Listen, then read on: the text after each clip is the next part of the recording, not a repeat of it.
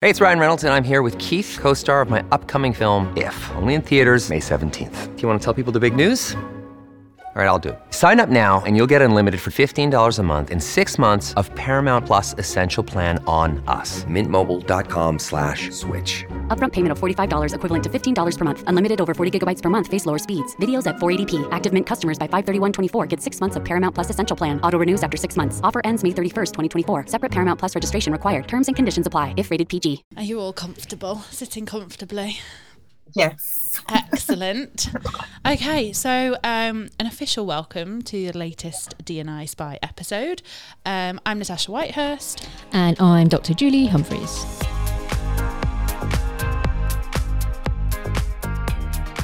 So we promised a candid discussion on those tricky topics that can sometimes leave people feeling really uncomfortable.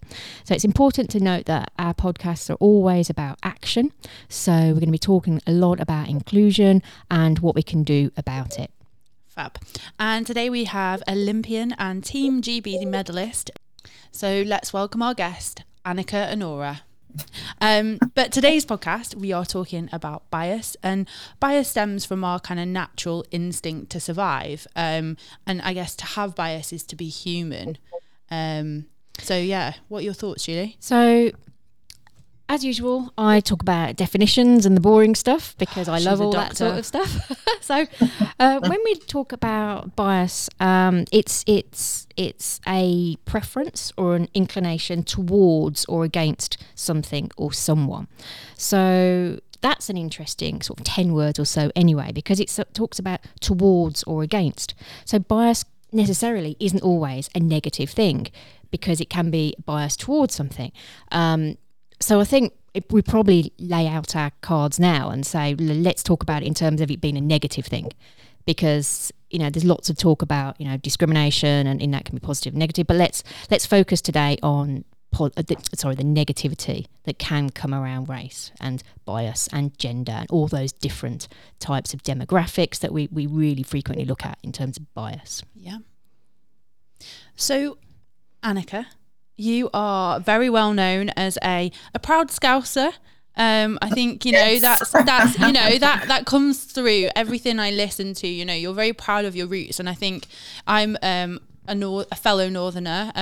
So Nice. Manchester. So we won't talk about that. But in your book, you talk about a lot about you know, in one kind of, on one hand you were considered too black, and on others, you know, you were too Nigerian, and that real push-pull of the different sides to your identity. And I guess what we were really keen to understand is, what's your earliest recollection of maybe experiencing that bias? My earliest recollection, I would probably say when I was in primary school, when you because I think we touched on it just previously, but it is like something as simple as people not really understanding how to pronounce your name or getting it right, because in actual fact Anika's not my real name. So my government, it is, let me rephrase for someone thinks I'm being an imposter, and I'm not.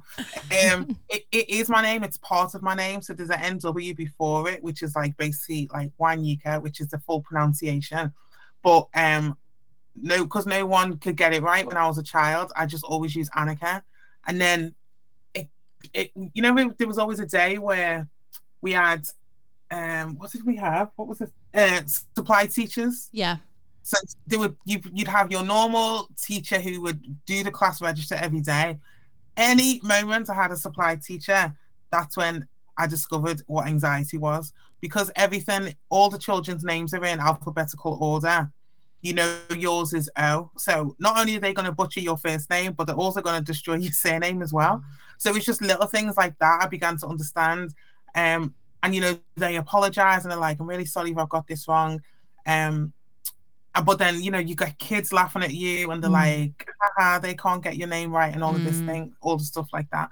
Whereas now I look back and I always think I don't always feel like at moments I've had to dilute myself to fit a mold or aesthetic or whatever. Whereas now I think I don't do that anymore.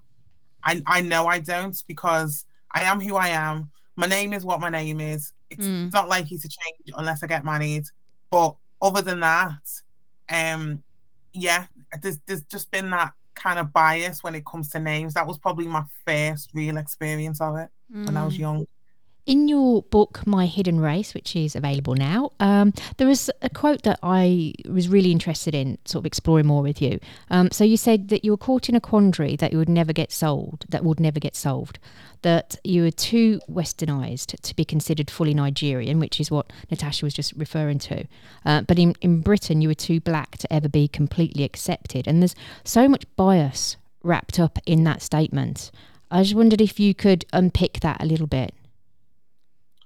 Yeah, I think a lot of it has to do with identity and finding out where you fit, but also kind of understanding your environment and how much that kind of dictates where you are, what you do, and where you want to go in life. So like I said, I was fortunate enough. I went to an all-girls school. All my friends were great. I didn't suffer any racism or anything in school. My school was quite multicultural. My school year wasn't, but my school in general is quite multicultural. So, but when you're surrounded by people who don't look like you, and you talk about your family traditions and your culture and just kind of all of those things that aren't seen as like the generic British things that people do, it's hard to find people who can relate to that. That's why it was important for my family and my mom and dad to always make sure we had so in the book I talk about how the Igbo Centre and the Nigerian Social Club played such an influential part in our lives, because you see other kids who are going through the same things that you are, and sometimes it's just those little things that you don't really, it's hard where you find like it's a struggle to fit in. Because even though I'm confident now, because it's taken me a long time to get to this point, but back then when I was younger, I wasn't that confident, so I wouldn't always speak up if someone said something inappropriate or something that would deemed racist or whatever. You just kind of you're probably more in shock than anything, or sometimes you just don't know the words to say. So I think when it comes to identity, that plays a huge part in how you kind of figure out the steps in your life, especially growing up in a city like Liverpool. And from your book, when you were growing up and you were part of that community and that centre, it seemed like a psychologically and physically safe place for you to go. That there was, pretty much some rubbish stuff, when you moved house and, pretty much rubbish stuff going on. But it felt throughout that time that you still had that sense of community and that you did have sort of a safe place. Yeah, no, I did. I was, like I said, I was so fortunate because I did have, good friends, good family, like amazing community. Like just being able to have access to that just played such a huge part in you thinking to yourself, even though we're going through these, racist, racial traumas, all these racial incidents, especially for me as a young girl, I always had people who I could rely on. And, you realize it's not you, because you think, well, something I kept always saying was like, why is this happening to me? Why is this happening to us as a family? And it's just always a small minority of people, unfortunately. So, yeah, very thankful to have those people during those years to help support us. And despite or in spite of all of those kind of moments that happened, especially while you were going through school, you did find athletics, and you've had great success there. What kind of like led you down that path? And we've obviously consumed your book, but can you bring that to life for us? I think it's just because I love sports. I didn't know what I was going to do with it, but I just remember always just loving sport. Like my older brother, Ethan, he was a professional footballer. And when you see like a sibling on TV, it's just like the weirdest feeling. Yeah. It's just so weird. But I never did athletics. I say all of that and I say I never did athletics for like the fame or the glory, or I didn't care about none of that because I didn't know what path it was going to take me on. I just so happened to be very good. At a time when I was doing well. I was becoming successful. But I think it's because I used to watch the Olympic Games growing up in the 90s. A lot of people like Denise Lewis and Clifford Christie, Colin Jackson, Tessa Sanderson, Kelly Holmes, the men's 4x1 team when they won Olympic gold, like just being inspired by all these different people. But I think it's mainly the Olympics, because the Olympics doesn't just focus on athletics or track and field.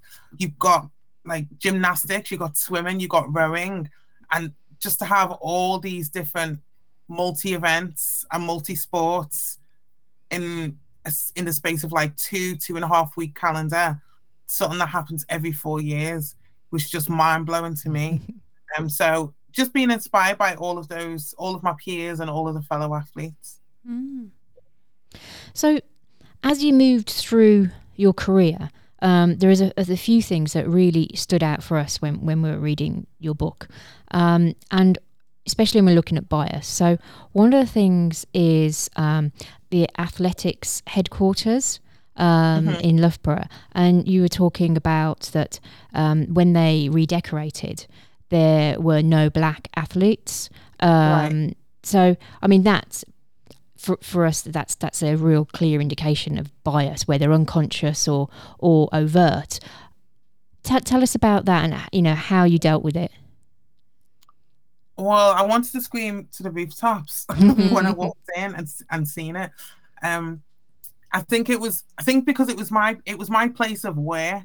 Like the way you guys or anyone else, they do a 9-to-5 job. You got an office, your place of work. This was my sanctuary every single day. So when I walk into this environment, I want to feel safe. I want to feel like, I don't have to suffer any form of abuse or whatever. So when I walked into the High Performance Center that particular day, it was undoubtedly just so shocking to see for me, because to see so many people, so many members of the team, both Olympic and Paralympic athletes, is great. But then to see no black women, to see no black men, it burnt me. It felt like you didn't feel seen in that moment. I didn't feel seen. And and at that time, what was difficult about training in a center like that was there weren't that many black women. So I was the only one, probably me, around that time. So that was between 2014 and 2017. So maybe 2016. So maybe me and Asha Phillips would do black women training at the center. There was hardly anyone else. So if it was in London, we'd be at Lee Valley, where had it been a high performance center at Lee Valley, they'd had the same setup. There's no denying there would have been a mixture of different athletes, different levels and different events. But it felt like a complete erasure. And it wasn't something that I could ignore, because again, I have to walk into this place every day. And it was and I think it was more shocking for me that you were ignored for every bit of success that you'd done. The people before me basically didn't matter. And they, my career came off the backs of those women, of those athletes. It wasn't, I didn't just start this. And it was like, you couldn't even think, I need to put up a Kelly Holmes or a Denise Lewis or at the time, Adina Asher-Smith or Tessa Sanderson. You couldn't put any of them there. And there was two, I remember there was two pictures of the same one athlete, and their argument was, they are a Loughborough alumni and they are also a Team GB member. And I'm like, and I literally said, do you realize how stupid that sounds? That sounds absolutely insane. That's not even coming close to anything you would even think of. And I think when I said that, that's when they realized, because what I'm going to do is I'm going to call you out on your mistake. It's your job to go away and figure it out. So that's what I did. I went to the head coach at the time, and I was laughed at. Were you laughed at? Yeah, because they thought it was about me. It wasn't. It was never about me. They were like, thought, you just want your face Annika. Annika wants her head up there, sort of thing. Yeah, and that wasn't it. That was not it in the slightest. I couldn't care about me. For me, because I was doing loads of mentorship and speaking to like young girls in schools and stuff. I want them to be inspired by me. I want like young Black girls who are watching me on TV or Christina Hirigu to be like, oh, I want to do that. I want to be the next Dina Asher Smith, or I want to be the next Anyika. It's always about the next generation. I was fortunate growing up when I went to Liverpool Harriers. I had Diana Green. So Diana Green was she was a British athlete. She was a hurdler, and most of the sprinters in the UK are based in London or within the M25 anyway, or Birmingham. So to see Diane Green, she went to the Olympics.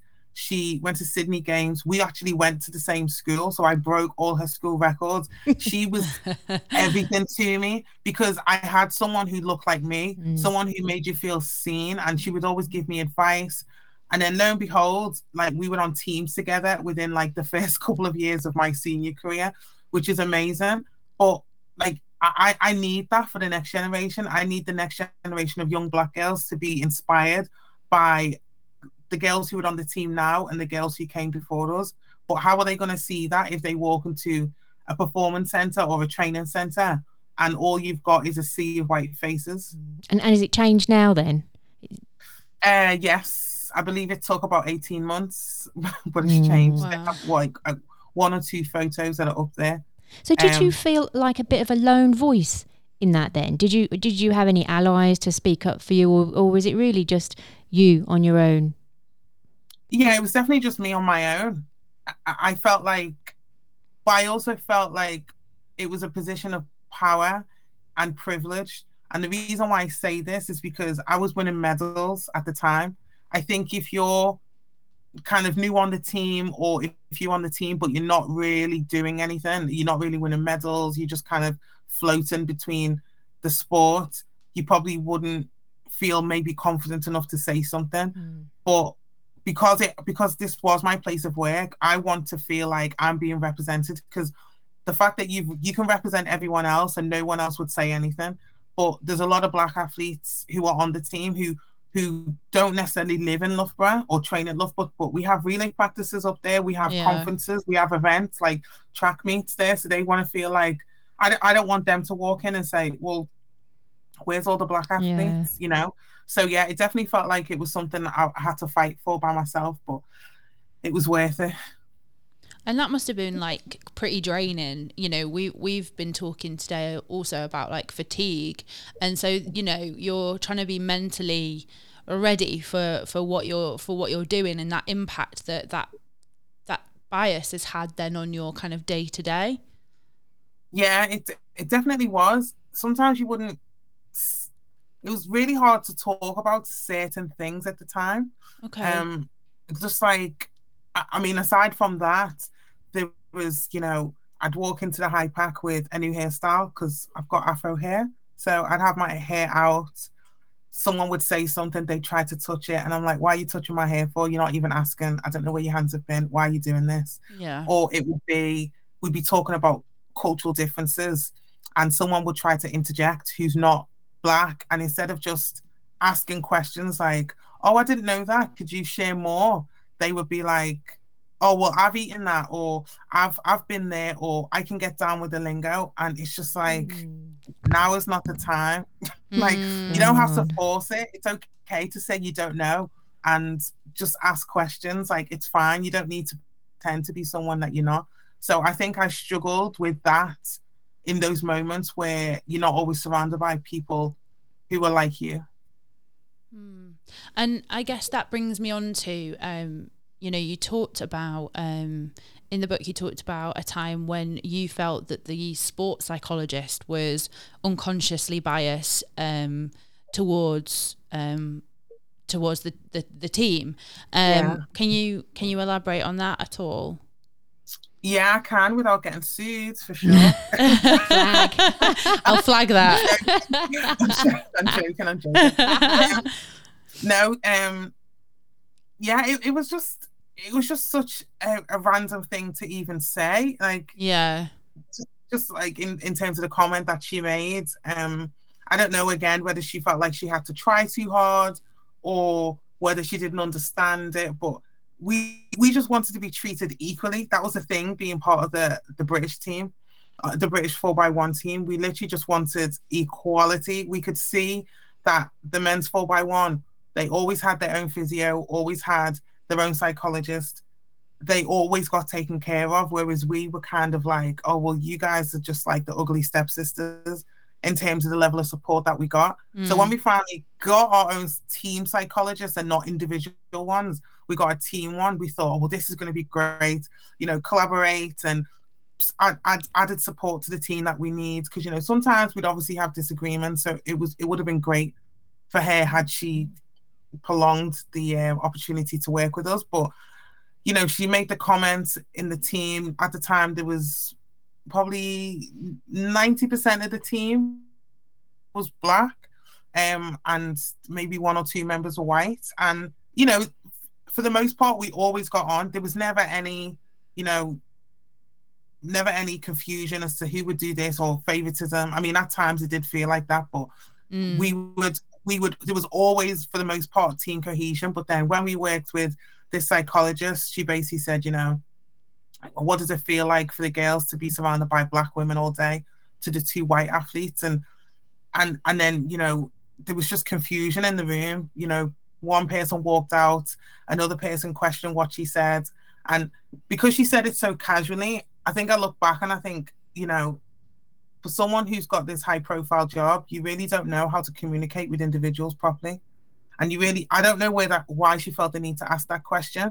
But I think after that, the team could no longer work with her, because if it felt like, okay, well, you're clearly showing your bias, because it felt like you were protecting the white athletes over the Black ones. And even if something did need to be said, she didn't clarify that at all, because that was her opening remark. So by then the damage was done.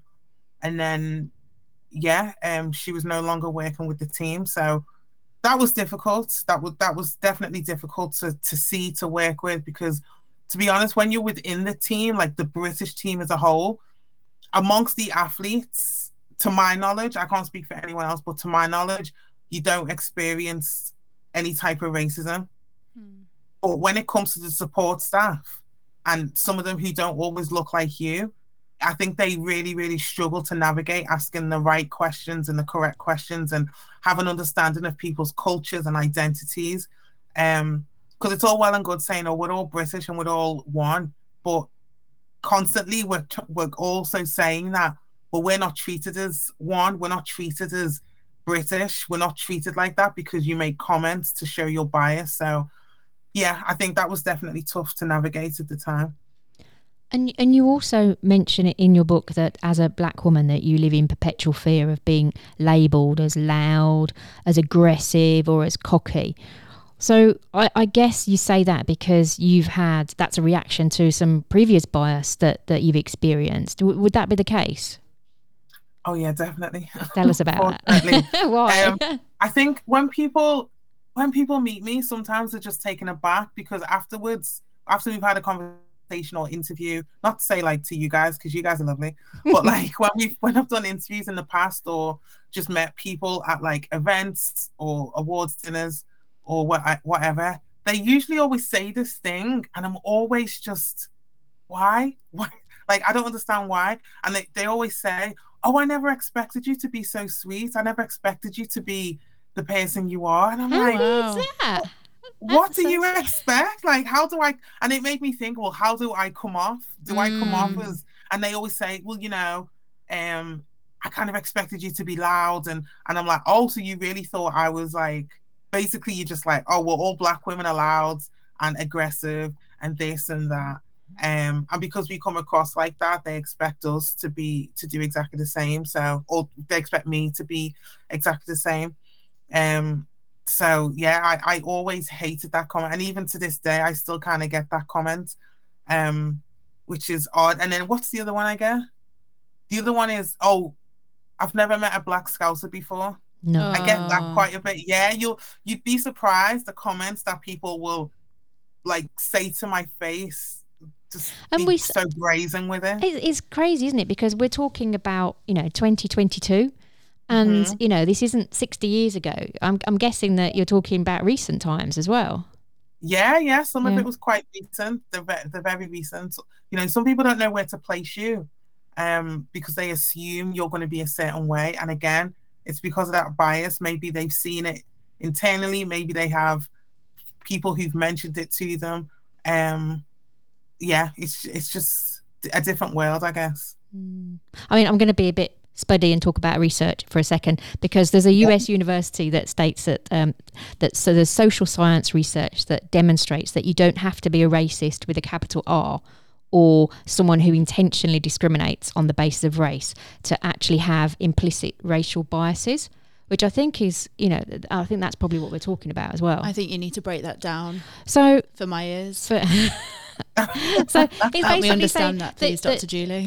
I think it's trying to say that you don't have to be an out and out, I hate black people to be a racist. You can have these biases, these subconscious biases to be a racist. And I know it's harsh words, I know, but so I think what that research is saying, that people do have implicit racial bias, and that actual piece of research is saying everybody across the whole globe has racial bias, which, I mean, that's another podcast discussion, isn't it? But I think what it's talking about is there is bias implicit in all of us. And we did say that at the beginning, didn't we? That we do have bias that keeps us alive. Yeah. But at the same time, that then is something very different, is what you're telling us. Yeah, I think so. Yeah. I am. I don't think so. I am. I'm quoting someone else's research. Be sure here, doctor. Well, I think there's so many different types of bias, aren't there? And as we said, it's to go back to the definition, it's towards or against someone. Yeah. So, and I think we can probably say that implicit racial bias is a bad thing, I think. So therefore, I think that's a whole discussion that we're having. But we're not just talking about racial bias, are we? We're talking about gender bias, because you're a female black athlete. So we've got that layering as well. Did you ever feel that there was any bias from you or against you, because you're a woman? Or is it all wrapped up? You can't separate being a black person and a woman. You're a black woman, therefore. Yeah, it's just always a black woman. I don't know what it's like to be anything different. So when my friends tell me, oh, I didn't get this job because I'm a woman, in my head I'm always like, imagine being a black woman, Yeah.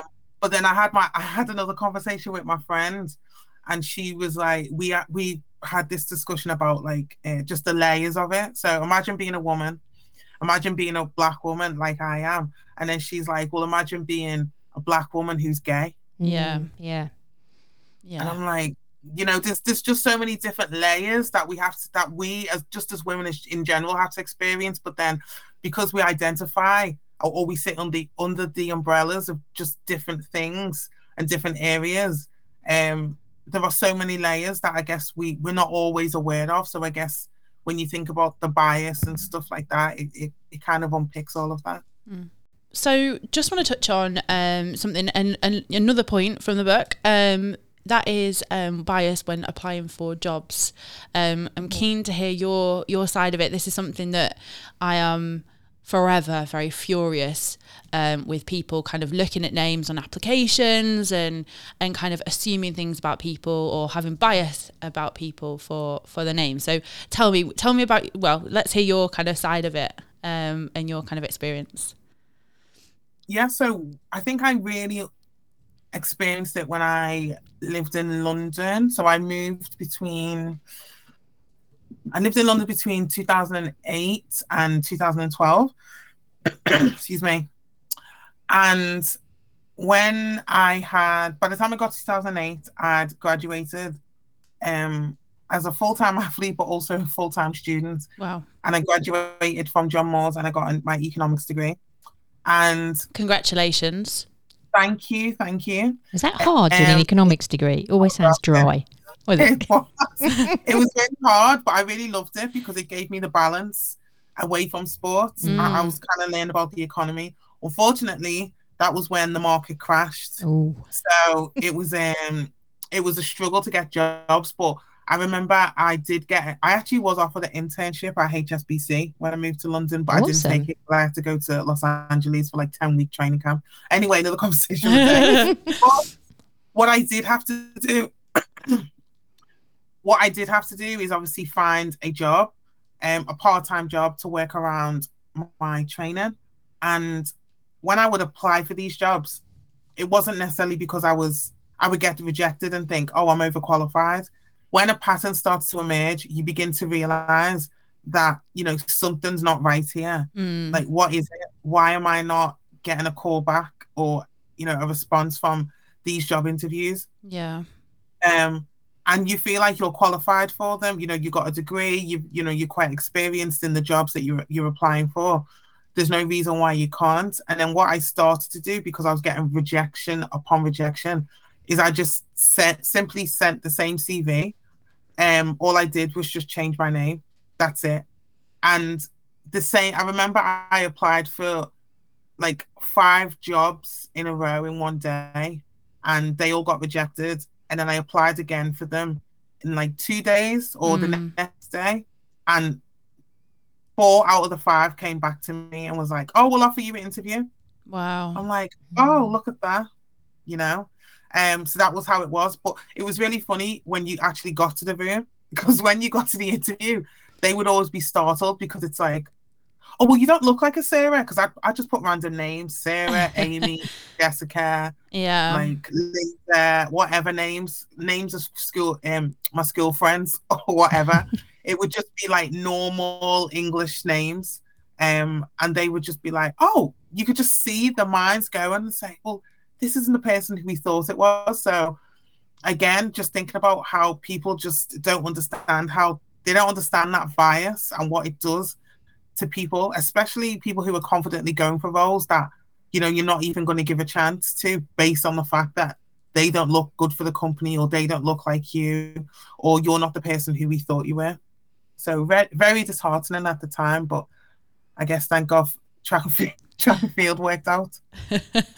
And that bias with names does happen, because our brain has to process so many bits of information throughout the day, like billions of bits of information. It can only hold so many, right?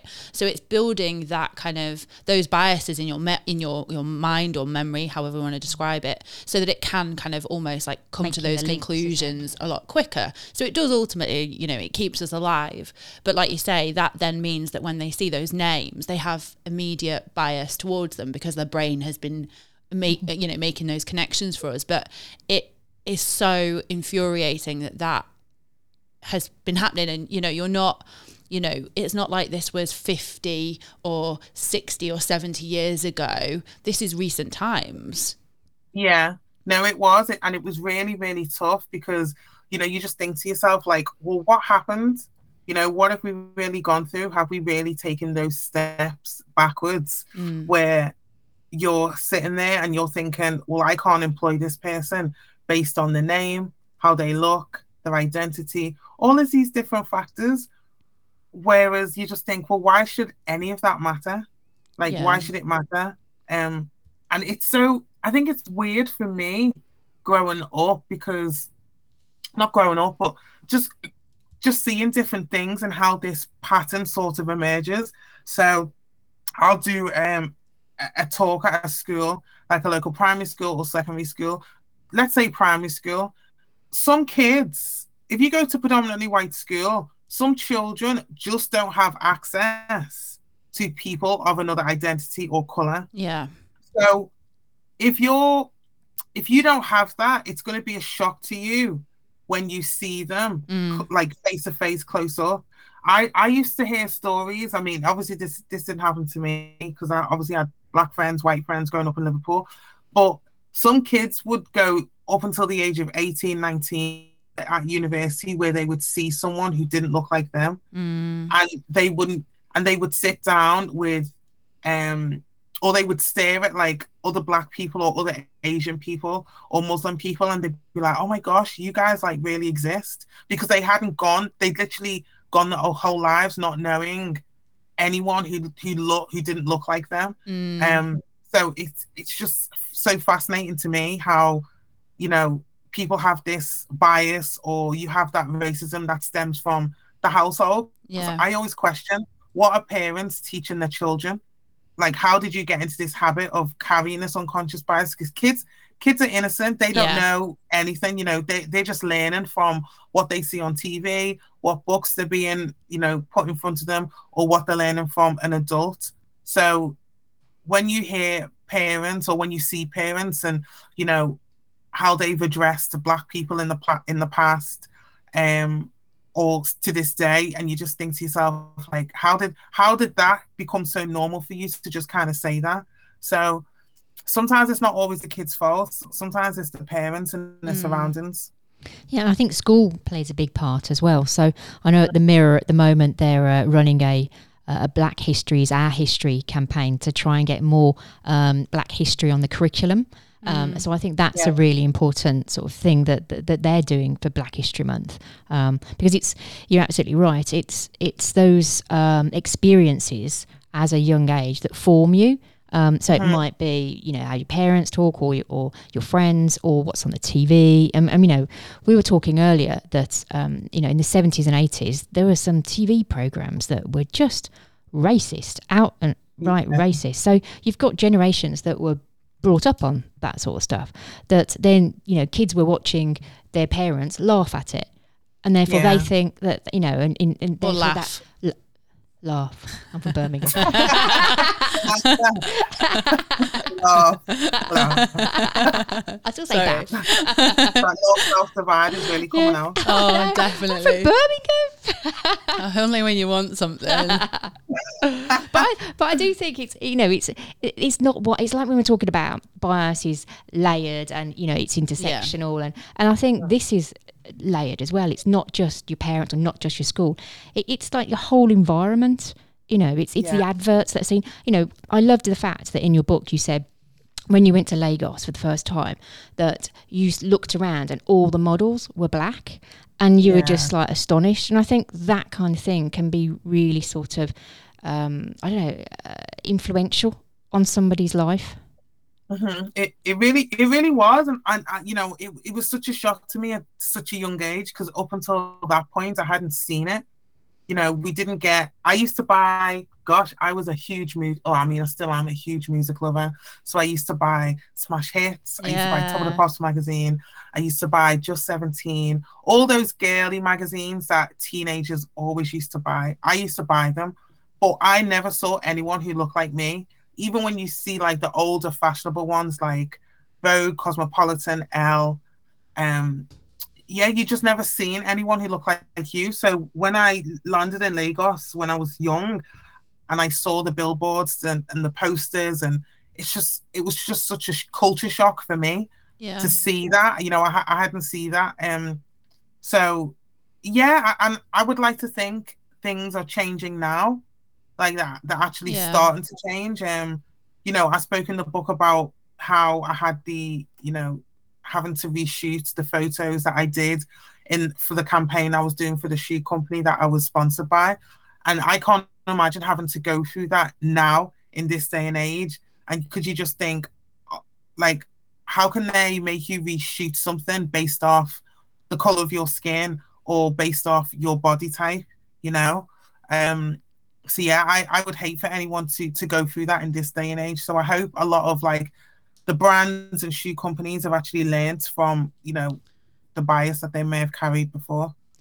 And there's two things that I want to link to that, and it's just reminded me of something, but definitely to do with brands. Like I grew up and my first job was with John Lewis, and at the time I was 15 and we had like really strict dress code. Like it was very strict, but I had this amazing manager, and I still am like really close with her now, but she was a young Black woman working in John Lewis in a predominantly white area, and it was when she walked, she had such, and she still does, she has such big presence, and she has a big laugh, and she's got a wicked like sense of humour. But like she'd walk through the store and people would like stop and stare because like there was so few people of colour that would be in the shop. And actually thinking about brands and what's accessible, one of our kind of uniform requirements was always to wear tights. And actually the biggest struggle for her, you know, if we think, I'm giving away my age, but you know, this is a long while ago, you know, they didn't make tights at that time that were suitable for her. And, you know, nobody could understand that she would, you know, she refused to wear tights that weren't suitable for her skin. And actually, you know, that's not an awful long time ago. That's about 16, 17, 18 years ago, something like that. And, you know, when you think about that and those kind of like brands now that actually we're further on, but we're probably not where we need to be. And I think when we went out to our listeners and to followers on social media and we asked, you know, does bias still exist? There was this, again, overwhelming response to say, yeah, there is a lot of bias still out there, which feels quite worrying considering you'd hope that there was more progress. I don't know. Yeah, I think there's undoubtedly been progress. I think it was very slow progress. And then George Floyd was murdered. And then there was quick progress, and now I think we're seeing a decline, unfortunately. And it's at a corporate level, I think, but it's also in the media. I think it's in a social level. I think everything. It feels like it's all right now. We've done that. We can move on. Like you say, Julie, it's like a tick box exercise. I know you don't like using that word, but it is. I think Black people have been saying it for years. Like every inch just feels like a tick box exercise. Without going into too much detail, so one thing I did mention in the book at the end was about how I want to see more changes within my organization, and you know, bringing the likes of Paula Dunn. I speak so, you know, just so openly about how amazing she was to me growing up and the position of power she's in now, and then bringing Christian Malcolm in as you know, Olympic head coach. Ironically, Christian has just been let go by British Athletics last month, and they've brought in someone who used to previously work as the head of sprints back into the organization. And I think, I won't say it's bias, but what I will say is optics alone make me question why on earth you made that decision. Because in this day and age, they were so defensive about saying, oh, we didn't give Christian Malcolm the job, because George Floyd died in 2020, like March, April 2020 or May 2020. Christian Malcolm got the job in the summer of 2020. So optics alone, you should know that this isn't going to look good on you, because given that the sport is predominantly dominated by Black athletes, a lot of the Black athletes are where you get your medals from. But what we're going to do is we're now going to say, thank you, Christian, so much for the last 2 years, but we're now going to revert back to how things were before. Like, it just makes me question so much. And I feel sorry for the athletes, because like I do say in the book quite a lot, the onus should not be on just Paula, because you can't just have one visible Black person in a senior leadership position. The whole point, aside from Christian being a great head coach, the whole point of him being there is so he's visible for everyone, for the Black athletes. You know, some of my teammates were getting stopped by the police on the way to a track meet or on the way to a competition or on the way to training. And if you turn up to a race late and your coach is asking you, well, what happened? Or you got stopped by the police, or the support team are asking you what happened, they're not going to be able to relate to that. But someone like Christian would, someone like Paula would. So it just feels very backwards in terms of decisions that are made. So I don't know. It's very, very frustrating to watch as an observer. That sort of brings us on to our final part. So we talk about inclusion is an action, and we say that, or we ask of all of our guests, if you can give us one top tip that you would like our listeners to listen to, what would that be? What are you saying, Natasha? Take away. I got my words wrong again. Just stumbling for a word. I was trying to be calm about it. But thanks, Anyika, for bringing that up. Hey, we're a team now. Fellow Northerners. I would probably say first and foremost, buy and read my book, obviously. Oh, good one. But I think in general, just open your mind. Open your mind, read books, listen to podcasts, listen to people's opinions, even if you don't agree with them, have an understanding as to why they've said this. I don't think everyone likes to diversify their mind. Like, I'm only starting, and it drives me mad, I'm only starting to understand the word woke. I think it's an overused term. I feel like it's been overstretched. I think it's very draining to hear that word.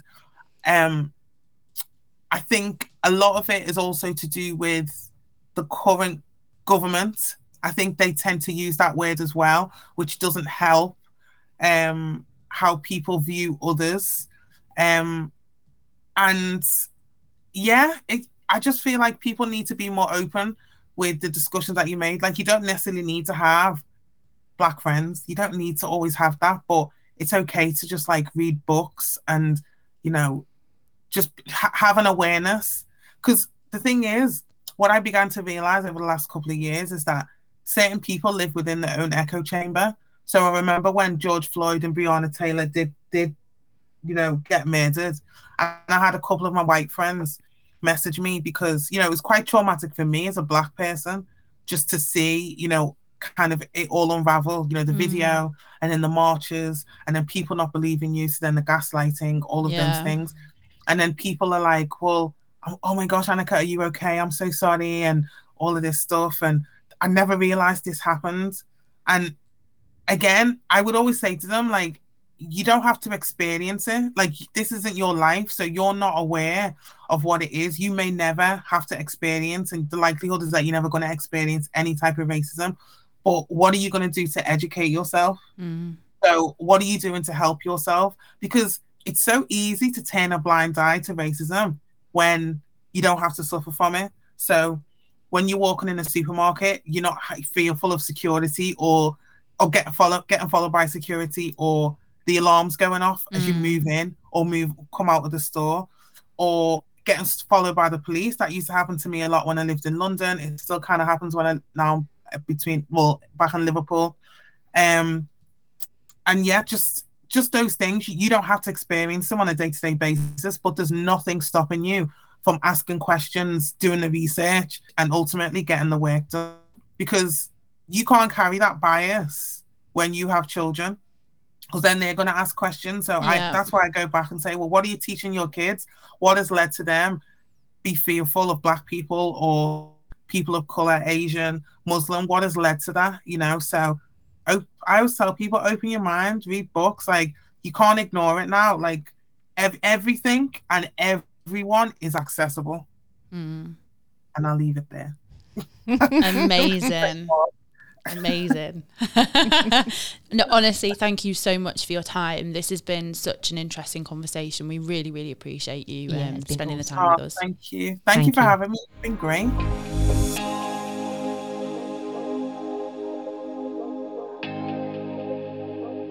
She was awesome, wasn't she? Really good. I really enjoyed talking to her. I think she really brought a book to life, actually. Yeah. I think she wasn't afraid to talk about bias at all, which we love in our guests, to sort of really delve into the topic.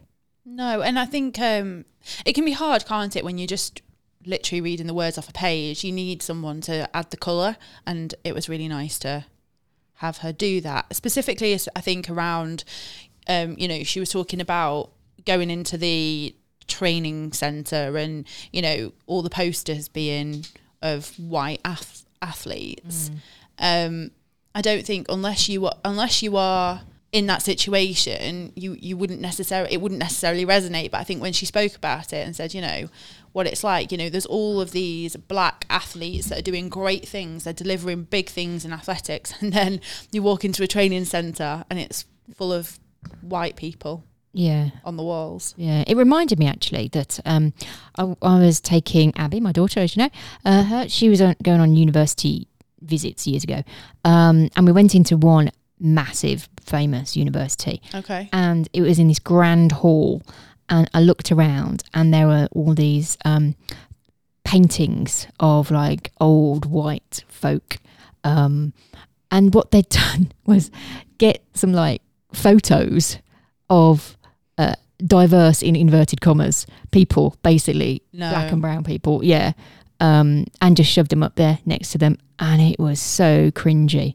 It was, so I understand what they were trying to do, but it just felt really forced. So I mean, the importance, I suppose, that we see role modelling, you can't underestimate that.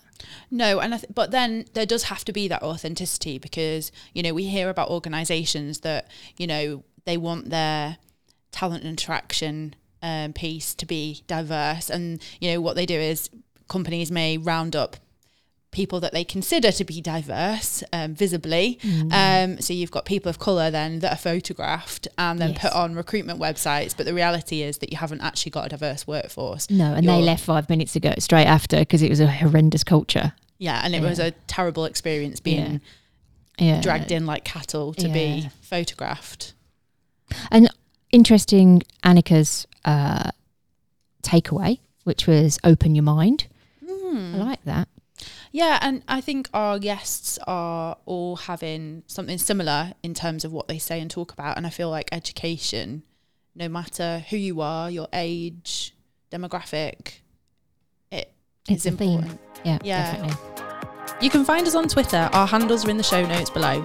And if you've liked what you've heard, please rate us wherever you get your podcasts and subscribe to get new episodes automatically. Thanks for listening.